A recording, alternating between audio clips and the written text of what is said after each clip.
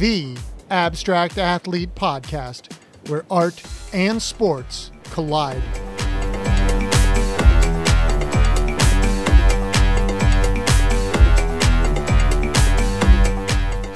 Welcome, everyone.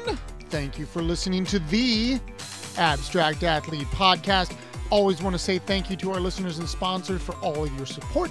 Make sure to send questions and comments to info@theabstractathlete.com. Make sure to give a listen to the other podcasts on the Abstract Athlete Network, the Abstract Doctors Podcast, and One Man's Ethos, the Tony Mandrich Podcast. Stop by our website, theabstractathlete.com, and follow us on all of our social media outlets for updates and news. Really excited about the podcast today as I get to speak with two-time Emmy award-winning producer, author, entrepreneur, and conservationist George Schellenger. Make sure to follow George on Instagram at Space Shark Earth and check out his website, statusproductions.com. Let's welcome George Schellenger. Hey there.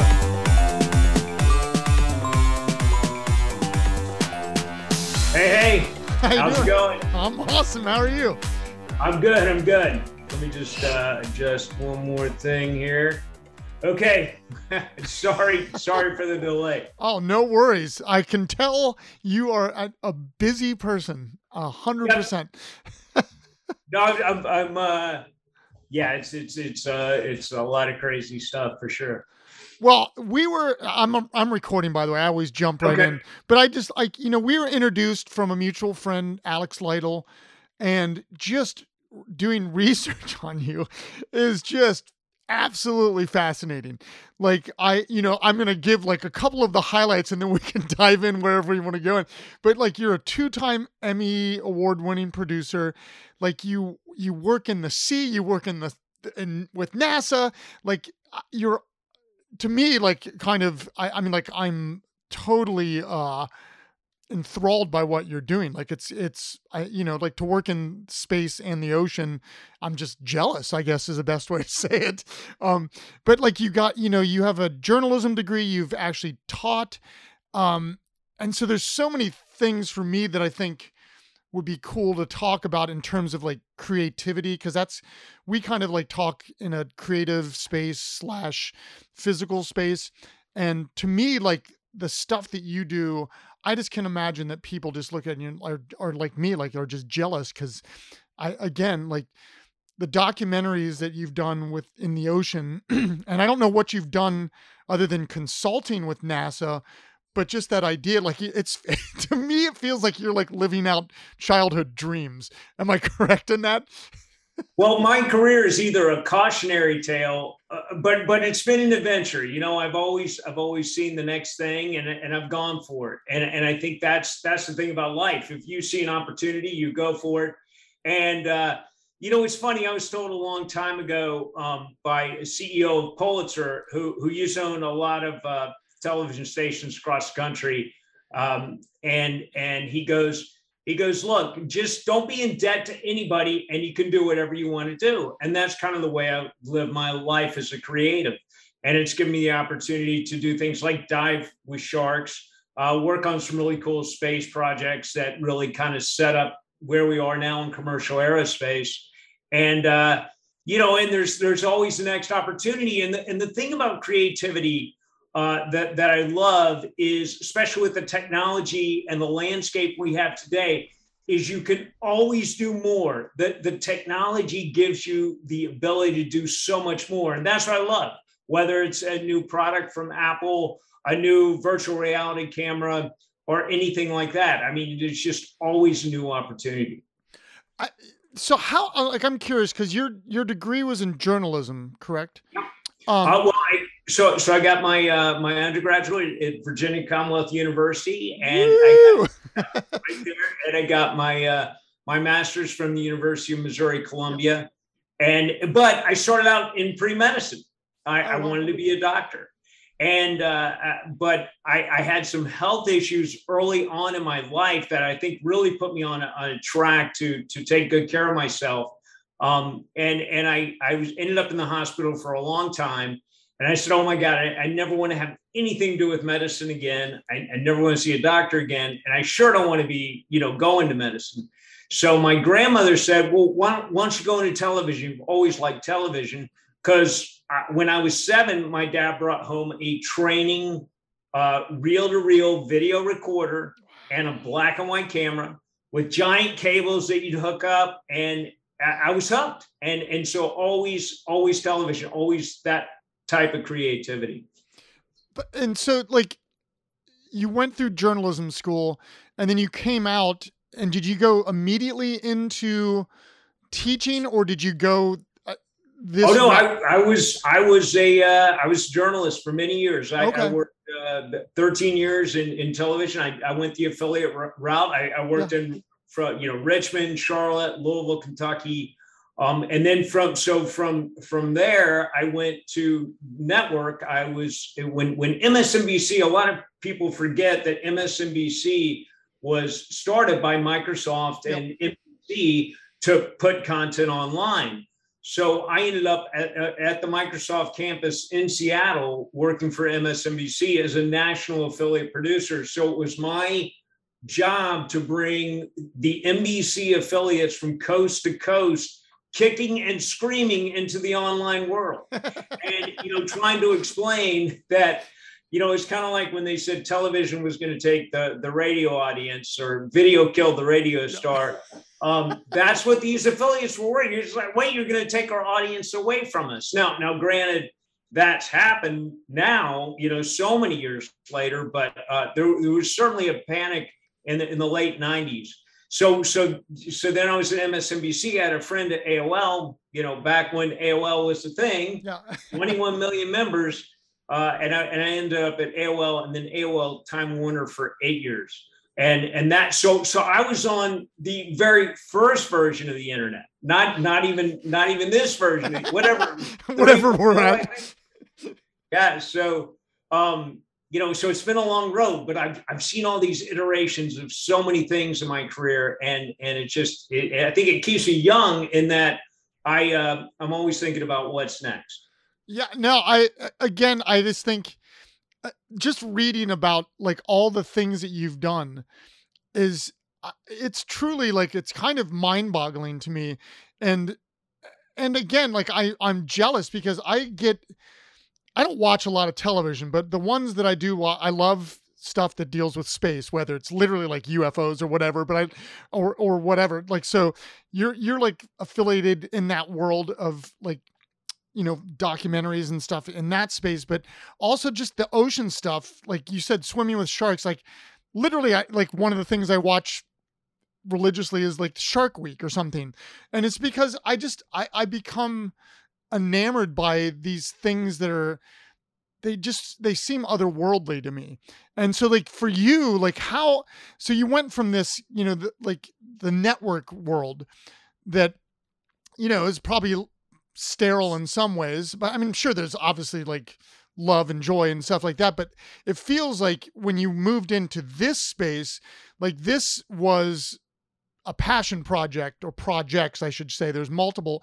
And so how did you get to there? Like, cause again, like, you're Missouri is landlocked. Richmond's not, it's landlocked, but it's close to the ocean. But how did you develop a love for like the ocean and to develop a love for space? Or was that again, like a kind of a childhood things, I was totally hooked on the Apollo program. A lot of my life, if you look behind me, I have a lot of Apollo artifacts behind me. That because I wanted to collect the signature of everybody who walked on the moon. And then I was like, okay, well, I want things that were flown to the moon. So I started, I got lunar dust on my wall, patches that were flown on some of the missions to the moon. And so, yeah, but it was it was a childhood passion of sharks. Number one, always loved sharks as a kid, because what are these creatures that can eat you? And that didn't scare me. I just wanted to meet them. And then it's very interesting because, there's the analog of being underwater and being in space.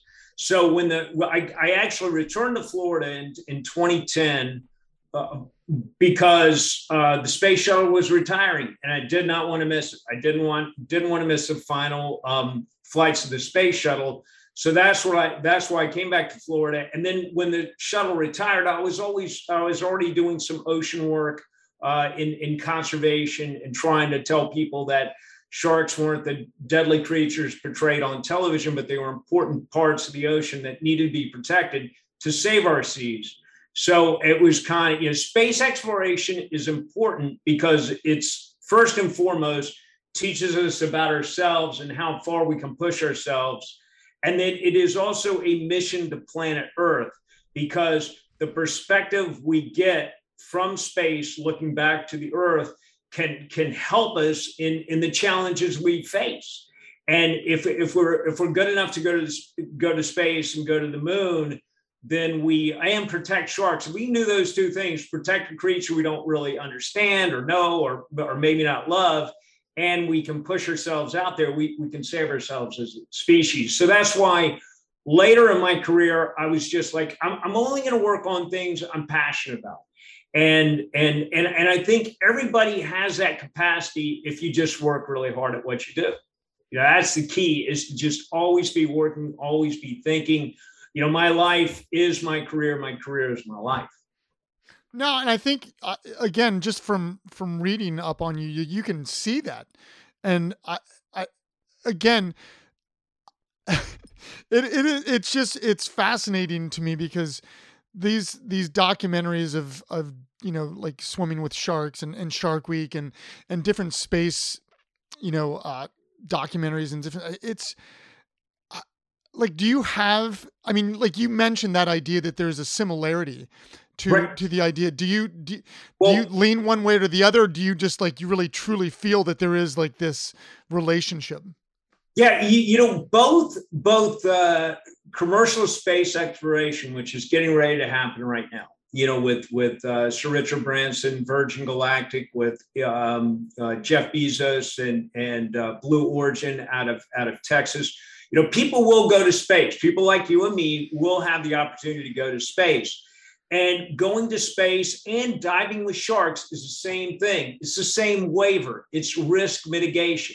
When you go into the water to work with sharks, we do now. I'm an old shark diver, right? So I've been doing it for like 15 years, and I'm still around. I still have all body parts, and I have no scars. But it's because we are very thorough in risk mitigation. We know the creatures we're in the water with.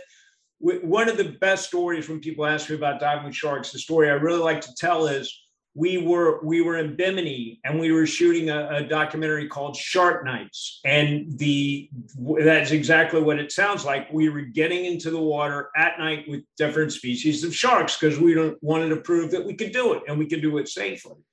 We were in just off the coast of Bimini at a place called Into the Map. We were at about 70 feet down at night with about 40 bull sharks. Now, we're not wearing chainmail. We just have our big cameras. And so we went down there and, we're getting footage, and bull sharks, of all the species of sharks, bull sharks are the one that appear to have attention deficit disorder. They will come at you once, they'll come at you twice. Other sharks, like a tiger shark, may bump you once, but then they'll just swim away. Bull sharks would just keep coming to the camera. Great footage.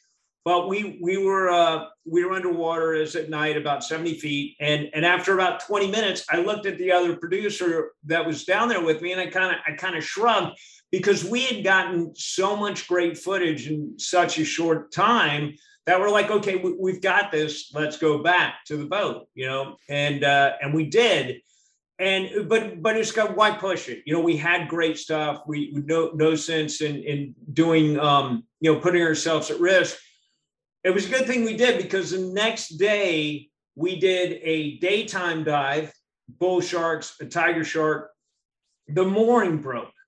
So the mooring broke, and the boat's going off, and it's taking all the bait with us. The bull shark stayed on the bottom. But we were surrounded by this one tiger shark that kept circling and circling.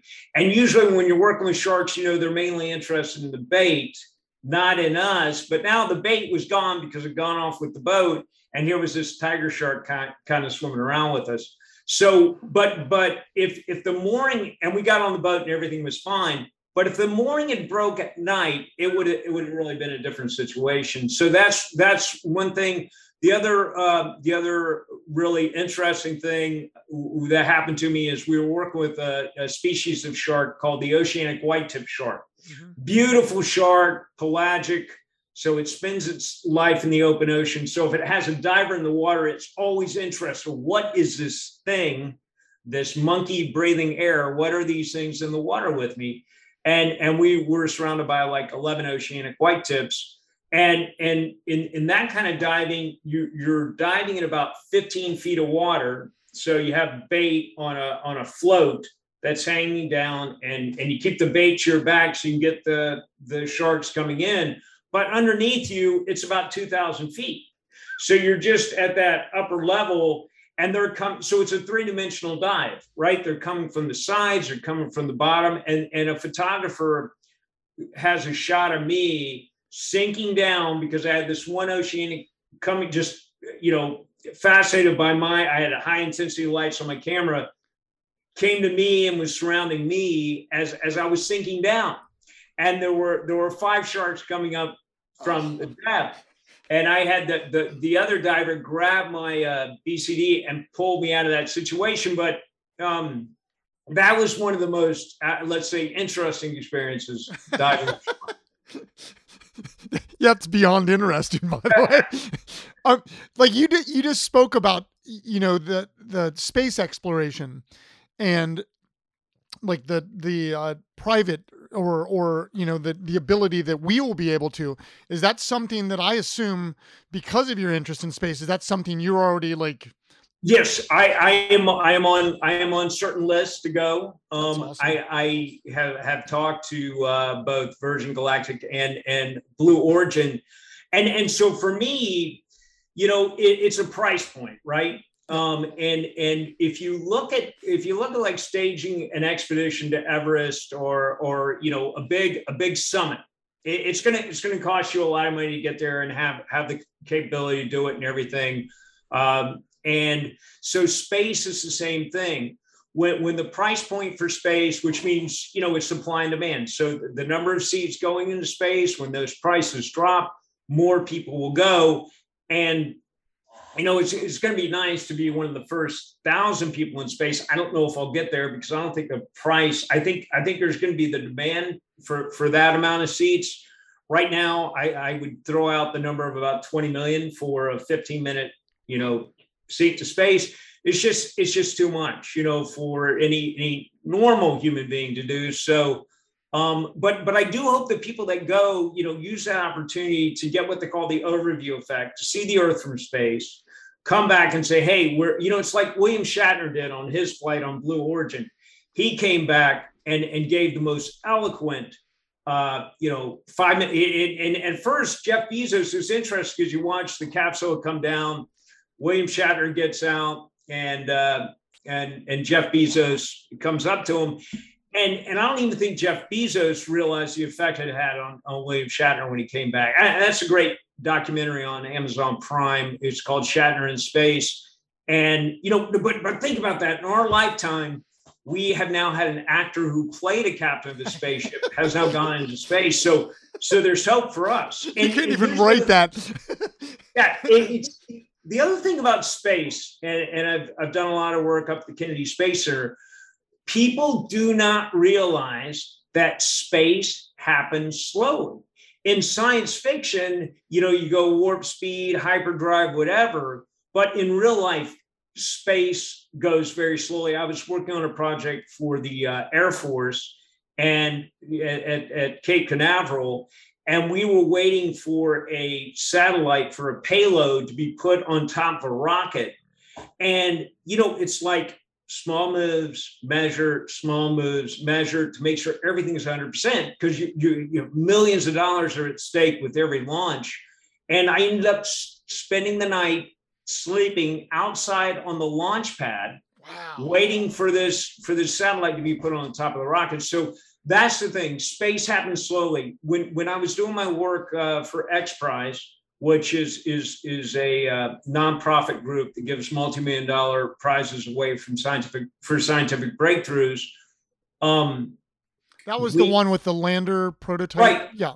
Okay. We had the Northrop Grumman Lunar Lander Challenge, which was a $2 million prize for in Las Cruces, New Mexico, really in the middle of the desert there.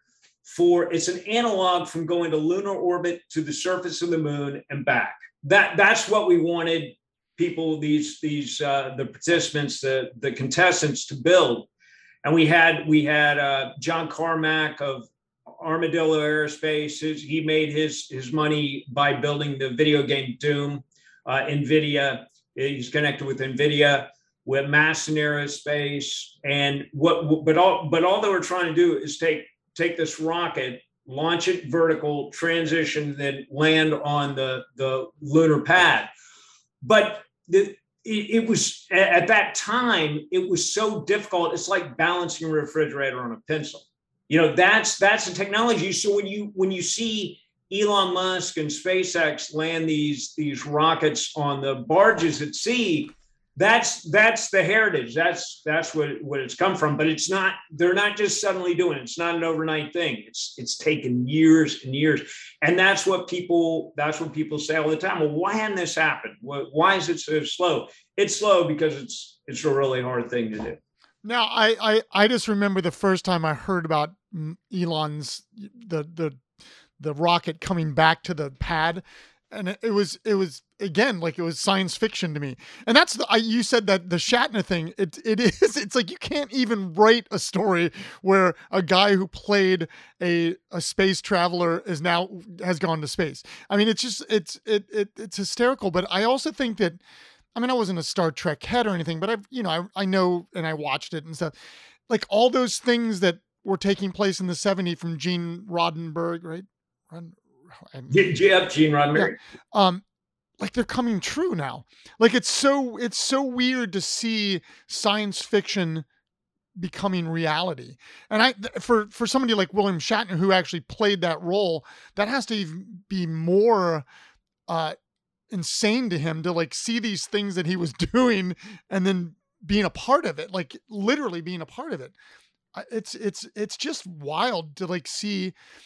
And I like going back to what you were saying earlier about the similarities between space travel and exploration of the seas. Isn't it, and maybe I'm getting this wrong, or maybe, but like the exploration of the oceans is only like 3% or something crazy, right? That's true. Why is, I mean, I don't know that you know this necessarily, but like being that you're involved in like doing documentaries and stuff, like why have we not explored more the planet we live on?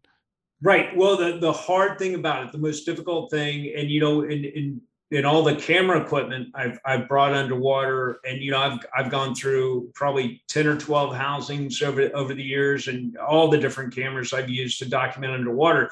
It is harder going underwater than other than radiation and the things you have to deal with in space. Going into a vacuum is a lot easier than going into the pressure of the ocean. And when James Cameron, made his trip back to the Mariana Trench a few years ago, that was very good because nobody had been there since 1960. Because going to the bottom of the ocean is harder. It's just that water is such a barrier, and of course the hard thing about space is getting out of the gravity well. Because we have to expend so much energy to get out of where we are here to get to the vacuum of space, where basically the International Space Station today, the Dragon capsule from SpaceX, when you go in space, they're just in microgravity. They're just basically it's a free fall around the surface of the Earth. But that's the speeds and what it takes. It's just very difficult, but going to the bottom of the ocean is difficult as well. And it's interest. And one thing that people don't understand about the ocean is you go to the beach and you see the surface of the ocean, but really to understand what's going on, you have to get under the surface to see what's there. Guy Harvey, I think the artist has done a great job. Weil and another artist, they've just done outstanding jobs of really painting the pictures.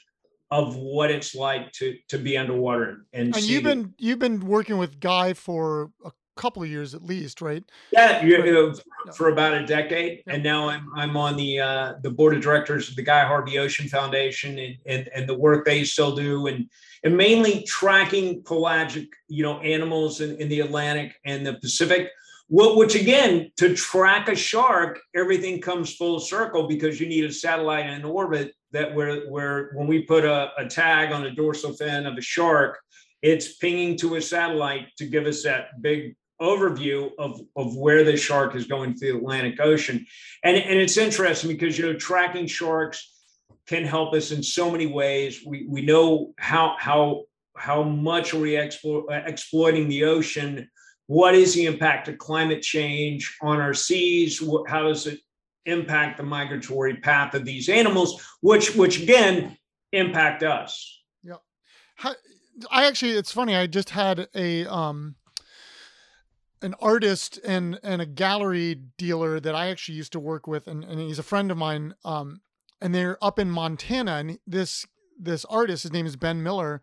He does paintings with fly fishing, and he'll go to, so he'll tie his own flies that are paintbrushes, and he'll like he puts up like a plexiglass surface, and he does this, and they're based on all these rivers that he goes to all over the place, primarily in Montana, but like in different areas. But he also is very concerned about conservation. Like they deal with different, conservation company, whatever, I'm saying companies, but institutions and stuff. And, and he's, talking about being out there on a river and seeing like these blooms, like that, it's like there's fluorescent green, and it's like, this is not supposed to be here. But he does it in his paintings, which are, again, it's like it's this weird dynamic of something that's absolutely beautiful, but then there's this important backstory to what's happening. And I think that's what I think you're doing as well through your documentaries. It's like being able to like swim with sharks and like as a viewer, like just that uncontained beauty of that. But then to understand, like you were talking about, the migration patterns and understanding why they're doing certain things. I remember again watching some documentary probably a couple of years ago. Why are white sharks going further up the coast, the East Coast? Like, why are they hanging out? Where do they film Jaws? They're Up there, Martha's Vineyard. right. They're there longer, and it's because the oceans are warming. Like it's more comfortable for them to be there longer, and and so it's like these things that are like super fascinating externally, but then when you dig in and like there's that deeper meaning to these things that you're doing, that to what Ben's doing, that I think it's just important for them to be out there. Those stories, like constant, like obviously like just the rivers and how things are changing out west, like the fires and all this stuff. But it's to a bigger extent, it's like the oceans, like we need to pay attention to this stuff. And I think like for you, that has to be rewarding to be able to do both and talk about obviously the beauty of this animal and the misunderstanding of, Jaws obviously changed the way that everybody looked at sharks. And every year Shark Week is like, oh, attack into the sharks. And it's like, there's 2 shark attacks in a year in the planet, but like, we want to make it like it's, happening every day. And just, but the story that you're telling, it just has to be rewarding for you. I think the job of a creative today, I would say, depending on which side of creativity you're on, is telling the most authentic and truthful story you can about the subject you're working with. When it comes to sharks, I want to get across the message that you can get into the water with these creatures, but you have to have risk mitigation as your mindset. You have to think, how am I going to be able to do this safely? And that, so safety, getting the images, those are the 2 most things, and coming back to tell the story. We don't do any solid PR for sharks if anything goes wrong underwater. So as a creative, and to really help tell the story of conservation from a standpoint of, just delivering the black and white facts of here's where we are, and then putting that before governments and officials and saying we're going to give you the best information we can. Now it's up to you to make the best decision for the long term. Same with space exploration. I know that some people say, oh, why are these people going into space and wasting money? But to me, the more people that go into space and look back at the Earth and see that we are on an island here, we're all in this together. The borders we put everywhere are artificial. And as climate change happens, it's going to make people cross borders. There's going to be a lot of migration for humans, not just animals, but humans too. It all interconnects for me, and that's why I've always seen it as to my life and where I'm at right now is really, as a journalist and a documentarian, is telling the story, which is two sides of the same coin. And I'm just blessed to be at a time where the technology is good and always getting better. Whether it's like podcasts that you're producing, just getting information out there. Never before has information been more available. And the need to, that's the other thing. I'm grateful that I got a degree from VCU in mass communications, grateful that I have a master's in journalism, because I think being able to research and try to find the facts out for myself, I think that's something that every kid should know how to do. First and foremost, know how to research. Find something you love and research and be able to do that work, because if you can research something, then I think you don't have to live in fear, because I think a lot of people live in fear in today's world because they're being shouted out by so many headlines and they really don't know what to believe. But you can find a calmness if you just have the ability to do the research. Well, and you just touched on something that I think is so important. It's like, find something you love. And the thing is, and I say this to my students all the time, like, all of us are creative, all of us. But that doesn't mean you have to paint. That doesn't mean you have to write. That find what you love and do it. It doesn't mean you have to be a professional at your creativity, but doing something creative every day is just good for our health. It's good for our mental health. And so like, it is like, it's that thing that I keep telling my students. It's just, and it's rewarding, like walking into a class when somebody's playing guitar, there's somebody in the corner painting. So there's people doing different things, but it's just like, like I said at the beginning, like you can actually tell that you really love what you're doing, and you wake up probably every day just excited that you get to do that, and that's what I think we all as human beings need to find, that thing that we like to do, and whether it's doodling for 20 minutes a day or whatever, and just doing it, and and just taking that time to be mindful, and like you said, that we're on an island, and it's like we are in this together, and these stupid ass borders that, like, it's just the more the older I get, I just, like, there's so many silly things. I can't even believe we still have wars. It just makes little to no sense to me. Yeah, especially when you're 100 miles up looking back. Yep. That's all there is. And I think, again, that overview effect is so important. And, when you're back on the ground and I look at it as, first and foremost, I'm a producer. I've been a producer my entire life, and I look at my job is to create content and create ideas and material that just hadn't been there before, and it's the best way we have to leave a legacy, because what proof do we have that we were even here? It's what we leave behind and how that helps other people. You as a teacher, giving back to the next generation, teaching them the lessons that we've learned. So hopefully that you can kind of guide them in the right direction, where they can leapfrog over, the roads that we've gone down, and maybe they can get on the other side of that and say, oh, now I see the bigger picture. Now I can use today's technology to solve things like climate change. to help the ocean, help species that are endangered on our planet. I think that is really the it's just that legacy to create and help people navigate this crazy world.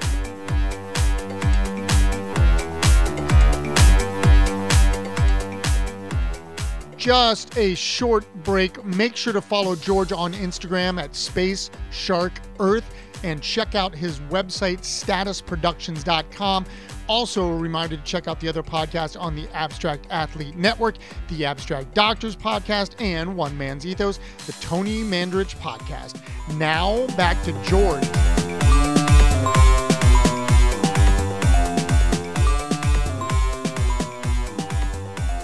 Have you ever thought about a documentary on climate change, like specifically? Obviously, again, like kind of peripherally you're doing it. And I only ask this because it's, every year it seems like the weather just gets crazier and crazier. I was actually over the Christmas holiday, I was in the middle of Kansas in what I will call a land hurricane. And I was in a McDonald's parking lot, which I don't eat fast food, so it was ironic. And it was like 100-mile-an-hour winds sustained. And I'm just sitting there, and they'd shut down 70. And that was the second of, I think, a pattern of three. Like the first one was the tornadoes that happened in Kentucky. Then the one that I was in, that was in Kansas, that became, I think, like a crazy ice storm, snowstorm, like up through Minnesota into Canada. And then the third one was the winds that happened that caused those fires in Colorado. But that's what I was sitting there in the McDonald's parking lot, and again, sustained 100-mile-an-hour winds, and I start smelling smoke, and I started laughing in kind of a oh my god kind of, but I was smelling smoke, and I was like, well, this would be a horrible way to die. But like I didn't know what else to do but laugh. But it does seem that every year, like the hurricanes are getting more intense. The recording, I think the storm that I was in was the most hurricane force winds recorded on land in the United States ever. It was something crazy. But is that something you've thought about? From kind of the perspective of shark diving and telling the story of shark conservation, certainly, because of the technology, you can kind of let the animals tell the story. They can tell the story because it affects their migration. How far north do they travel? Where are they aggregating? How has it affected their food source? That's a very important thing. The other thing, sorry about that. The other thing is people, in my opinion, if you look at humanity, a lot of people come on Earth and they're happy to spend their lives asleep for whatever reason. And I think that the moves you make in life are determined by how much you see and how much you expose yourself to in new ideas, new concepts. I look at my career. I've had a variety of careers. I tell people now, well, I still don't really know what I want to do. I know that it'll be connected to some kind of production, but I don't know what I want to do. And I think having that kind of curious mind as you move forward is critical. And I think that, I don't know where my next direction will go. Maybe it's something more along the lines of climate change, or maybe telling the story of how when people come back from space, they have been affected by looking at the Earth. You go back in time. Remember, the thing a lot of people forget is if you look at the first environmental movement in the United States, it was from Apollo. When Apollo 8 went around the moon in 1968, they took the picture of Earthrise over the moon, and the astronauts weren't even on the itinerary to take the picture. But they look back at the Earth, they saw it there rising over the moon, and they were like, wow, okay. I had that poster on my wall growing up. Yes, exactly. Me too. And if there's another very classic Apollo picture called the Full Earth. and it was taken by Apollo 17, which was the last mission to the moon in 1972. And I mean, think about that. We have not been to the moon in 50 years. What happened? Well, the problem was is you had the Kennedy kind of initiative, and everybody did that in 8 years. And we were on the ground in Mojave, California, with the first X Prize, which was the original kind of Virgin Galactic spaceship, in 2004. And so even that's been almost 20 years. And people are like, well, where is it? It's getting there. It's just very hard. It takes somebody like a Jeff Bezos that has made so much money from Amazon to invest in this stuff. And you think about wars. You had mentioned wars, that we still fight them. I mean, by God, what if all the money we had put into these wars, we put into sustainable energy, space exploration, ocean exploration, feeding the, making sure everybody on the planet has drinkable water, is fed. I don't really think these, I kind of learned in my life that you either believe in abundance or scarcity. Yeah. And why not just believe in abundance? It's a big planet. There's so much potential here. Yep. This is a question I love to ask every guest, I think, but who do you is influential in your, or I don't, maybe a mentor, maybe, but just somebody, that influenced your life, like whether it's a Neil Armstrong or a producer that like you mentioned James Cameron, like is that somebody that like you have like affiliation with, but just people that maybe resonate with you, that are influential in your life? Well, one documentary that came out last year that was really good was a documentary on Jacques Cousteau. And the undersea world of Jacques Cousteau was, runaway hit, and everybody loved it. But the problem with that was, as he got later into his career and he realized the problems that were happening on planet Earth, he really became kind of ABC thought that, wow, he's too depressing about everything, and they canceled his show because he really started realizing the truth was we're running out of resources and we should do something, and it just, people weren't as inspired by it. So and it's interesting because with telling the story of sharks, we want to keep it inspirational. We want people to be wowed by these animals, but unfortunately, we also have years and years, decades now of bad shark television, bad shark movies. There's another crazy shark movie coming out. I kind of like watching them all because to me it's kind of like Sharknado. Yeah, Sharknado, Sand Shark. I had a podcast where I went over like every single type of bad shark movie there was. But no, I'd say Jacques Cousteau is very inspirational. James Cameron is very inspirational. A lot of the people now that are pushing space really hard, Elon Musk, Jeff Bezos, Sir Richard Branson has definitely pushed it. And I think it's good we have these people out there. Yeah, no, I think I said to you earlier, like for me, I mean, I'm not that I'm not interested in the ocean, but I've always just been interested in space. And I think, maybe growing up, like my dad tells a story of holding me as a baby when Neil walked on the moon. I actually was lucky enough. I grew up in Ohio. I actually met John Glenn, cause Neil's from Wapakoneta, Ohio as well. I never got to meet him, but I just, like even looking at like telescopes and how far back in it's time travel, basically. I remember, I think right when they were coming out with the Hubble telescope, one of the hypotheses was that they were going to be able to see the beginning of time. And that literally just blows my mind. Like I can't even wrap my head around that. And in the last 20 years, like they just find galaxies. I mean, there's like billions of galaxies, and growing up, there's 10 planets. That's it. And now it's just like it's endless, and it's just I in a positive way, I can't wrap my head around these things.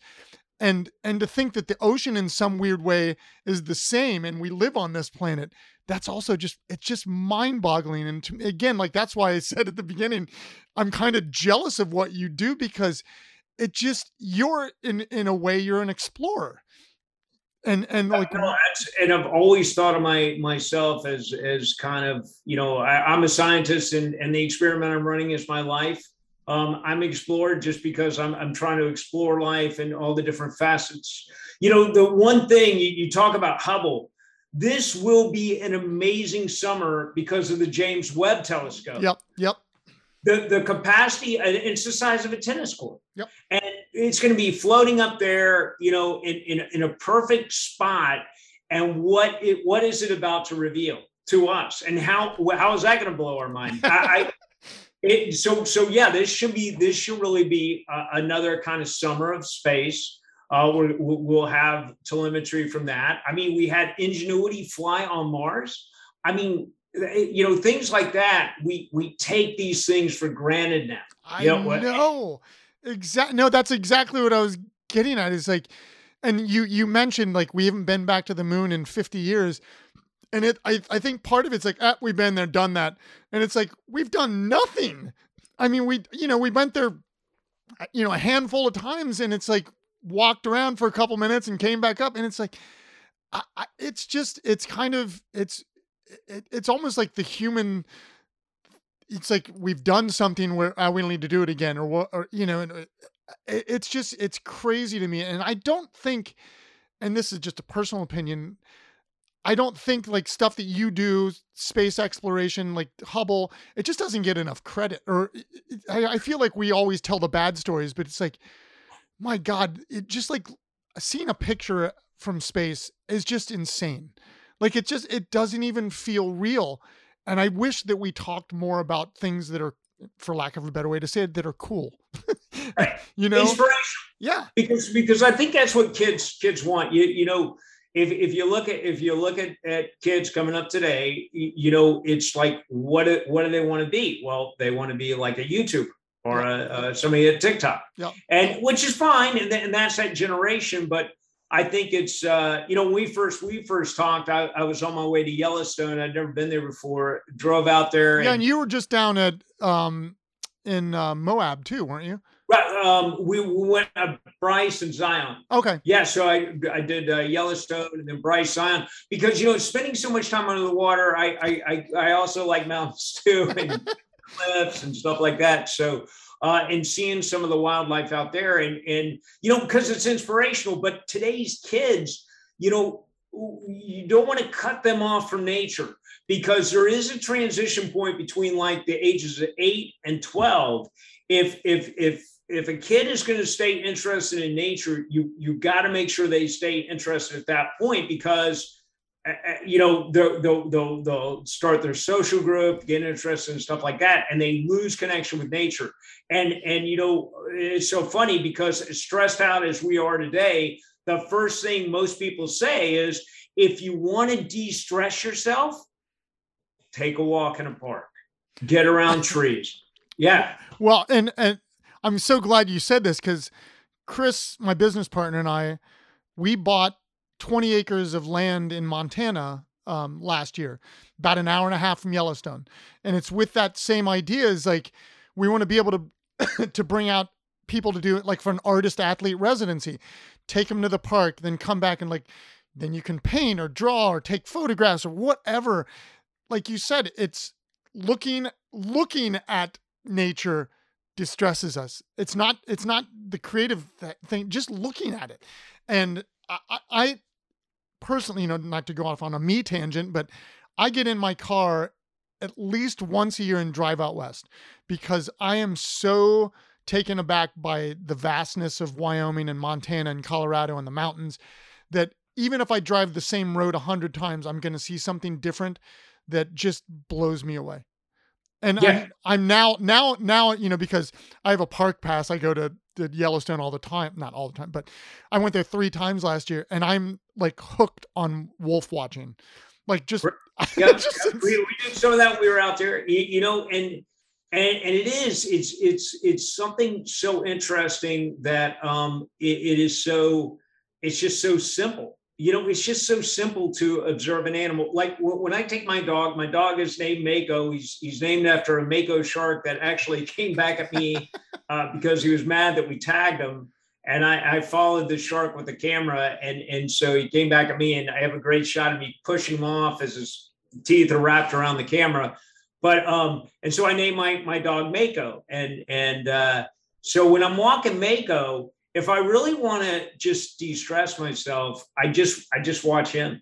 I most of the time unfortunately most of the time I'm on the phone working on something, but when I can, I just watch him, and I watch how he's walking, and watch how he's observing everything, you know, and just those simple moments in nature give us our peace, or kind of that instant meditation that kind of connects us with that, which as you say, which makes us more creative. And because I know when I get back from Tiger Beach in the Bahamas after an expedition there, I come back and I'm just so inspired. I've seen the blue of the Caribbean, and that's the other thing, the Bahamas. And I've loved the Bahamas since I was a kid. Because I was born in Miami, and I remember being 3 years old and going to Key Biscayne and kind of swirling the water, this crystal clear water, and having all these tropical fish. It stayed with me all my life. But when I see that blue water of the Bahamas, all stress is gone.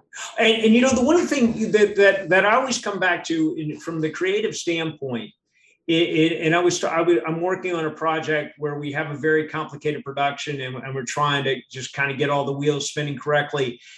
The one thing I've said when we do this production, we're starting to make this creative. Remember why we're doing it. Take a moment and remember why you're getting in this space, because that's the other thing. Sometimes I think from a creative, I mean, I'm looking at a wall full of equipment here and what it takes to what I use to produce. But I sometimes step back from all the equipment, all the challenges with that, and just say, remember why I'm doing this. And then it helps me find the solution to move through and create the next bit of content that I've got to make. Yeah. Now, I just think it's, I'm gonna have to come down and just go on a shoot with you. That's the end all be all. That's just gonna have to happen. But like, what is you just said you're working on a project right now, and I'm assuming like you have like a backlog of projects that are ready to go. Like, so like what's like a 10-year plan for you, or sort? I mean, is it like booked out? I mean, is it? Well, but my main thing now, one of the things I've done it before. I did it at the University of Missouri. I taught there for a year. One of the things I want to do, because again, I've been diving with sharks for 15 years, and now what I would like to do is help enable other people to help tell their stories, and because I feel like I'm uniquely qualified to do that. Just this crazy career I've had, and now I want to give back. So one of the things I'm really focused on right now is I'm working with different people in helping them tell their stories. One project is completely different than space and sharks. It's on finances and how to help people navigate finances, how to help them save and prepare for the future. Another friend is trying to bring something to off Broadway. So I want to help him tell that story of like what it takes, what's that journey, what's that path. And then, I enjoy just talking to people I've worked with in past years about what they're doing, what they want to do next. But that's really for the future for me now, is because I'm in this position where I can kind of coach and consult, because I'm just, I'm in a place where I've kind of been around a little bit, and now I want to just, how can I help people produce, other people produce, and then just kind of continue my own productions. I definitely, sharks are a top of mind for me. The pandemic totally sidelined everything. At one point, while I was spending 2 weeks out of the month on the road, usually underwater on a boat somewhere.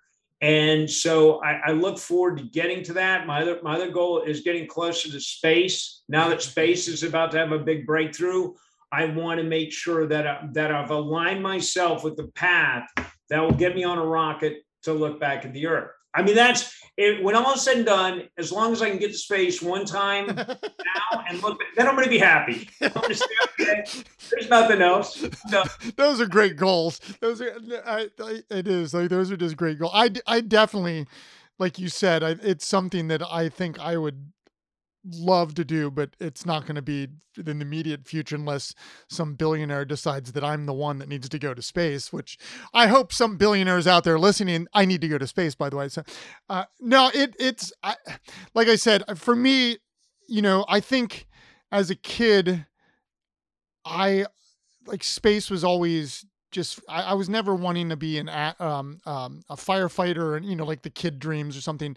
But for me, I think it was like being an astronaut. And I just think because it was the unknown, which it still is, but it's becoming less unknown. And so I'm just always like, I even stream like NASA's feed every once in a while, just because it's hypnotic. And, just the things that, I get fascinated by astronomy. Like, last year when Jupiter and Saturn were like the clearest that they've been in like 500 years or whatever, like I took my camera out and with a zoom and just took pictures of it. Like, just even like full moons, like drive me crazy in the coolest way. Like and so like I feel like I'm always looking up, because of that. And so I think what you do, like you bring these things to me, like with the ocean and with space, like closer to me, which I think is like, that's a gift. And it's like really cool to be able to do that. And I think what you said you're doing now are you like being an executive producer and like, do you have your own film company? Did I miss that? Yeah, I've had my own company for, I guess now, my brother actually started the company. And then I inherited it from him. He's a pilot. He flies for NetJet, so he's on the road. But so and now I guess it's about 20 years I've been doing this. Since my last like real corporate job was I founded Newsy.com. This isn't the Status production. Is that what it is? Yes, Status production. I just misunderstood that that's what. Okay. That is me. Okay. I am single-handedly Status production, and and I think it's going to be that. I was going to rename it Space Shark Media. I thought that was a little more fitting, but no, and we've kept it running all this time. And my brother and I, when we first started it, all this was a result. My brother's wife said to him, she said, "Hey, you and George need to make films about the ocean and teach kids how to help conserve the sea." And that was back in 2001. And I was still at AOL Time Warner. And so what I'd do is, and I was in Washington, D.C., I would hop on a flight every other weekend to fly down here, go to the Keys or somewhere where we could film underwater. And we were filming this series of videos to teach kids about the ocean. That's how all this started. Because like you were saying about corporate America, yeah, it doesn't get much more corporate than the early days of the internet at AOL. And I was behind a desk. At one point, I was just running contracts. I was executing contracts for AOL. And and then he told me, he called me one day and he goes, Apple has this new software called Final Cut Pro. And you can do a dissolve and you can do things on a laptop. And I was like, no, you can't. It costs at least $70,000 and you need all this hardware and he says, no, you really can do this. And so he showed it to me. And I remember laughing. I was like, oh my God, this changes everything. Everything, yeah. And because back then, so now I'm going to really date myself. In the 90s, I taught Avid editing, so nonlinear editing. But back in those days, it was a full $70,000 console, and I don't know even what that would be in 90s dollars to now with inflation and everything else.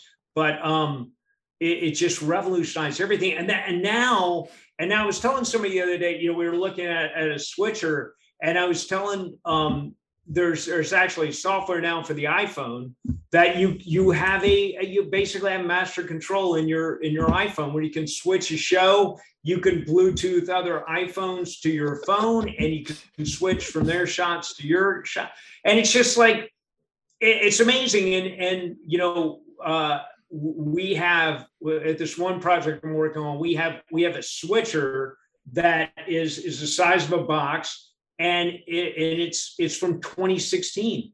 But in technology, a 6-year-old switcher is now a dinosaur. Yep. And it needs to go, and yet I always feel sorry for all the people who invested in the Panasonic had a 3D right. camera, right? Yep. That they were selling for $22,000, and just because everybody's supposed to get their glasses, and 3D was going to be the way of the future, and I know that some production companies went out and they bought this 22,000 camera that you could probably not give away today. Yep. And so that's the other thing about being creative, is just using the technology to your advantage, but not being victimized by the technology. Absolutely. Absolutely. I always say that to students. It's like, there's programs, you need to go beyond the program, because that's that person's creative outlet. Now you need to take their thing and make it your own. And yep. Which is a hard thing to do, but it's like, you can't just use filters and blah, blah, blah, and expect that to be what's cool, because everybody else does that. And it's like, right. So what?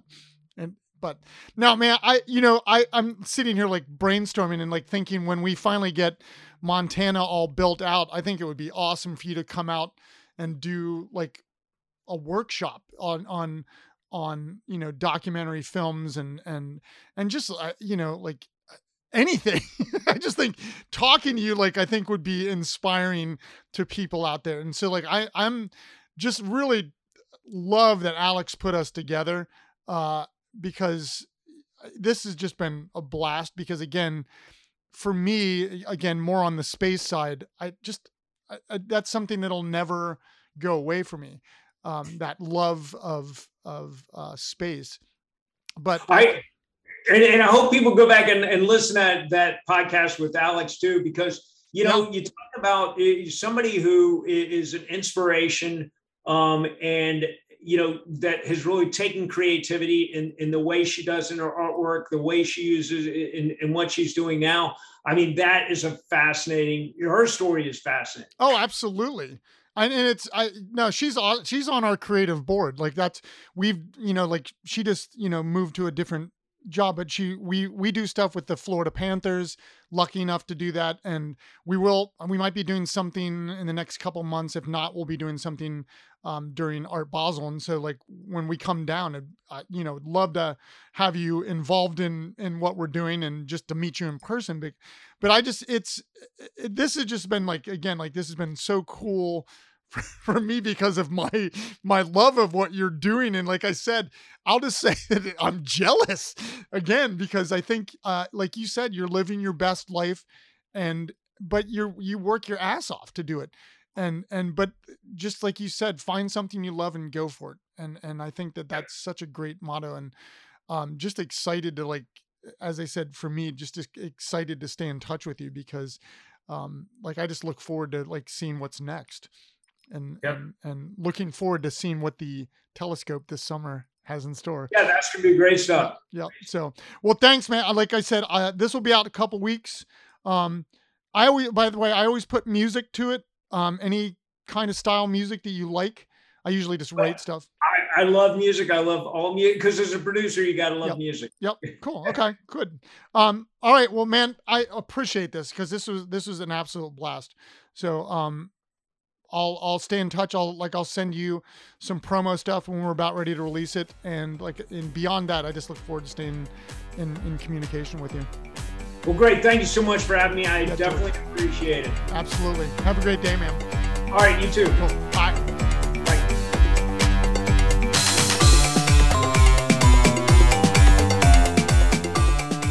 That was such an amazing conversation. Like I said, I am really jealous of what George does. Such a hard worker, such fascinating life that he leads. Truly doing some amazing and very important work in regards to conservation and climate change. Very much looking forward to all of his new documentaries and really anything that he does. Again, make sure to follow George on Instagram at Space Shark Earth and check out his website, statusproductions.com. A reminder to check out the other podcasts on the Abstract Athlete Network, the Abstract Doctors Podcast, and One Man's Ethos, the Tony Mandrich Podcast. Thank you for listening to the Abstract Athlete Podcast. Stop by our website, theabstractathlete.com, and our social media outlets for future events and news. Thank you. We will see you next week. And as always, do not forget to exercise the body and do not forget to exercise the mind. Stay well out there.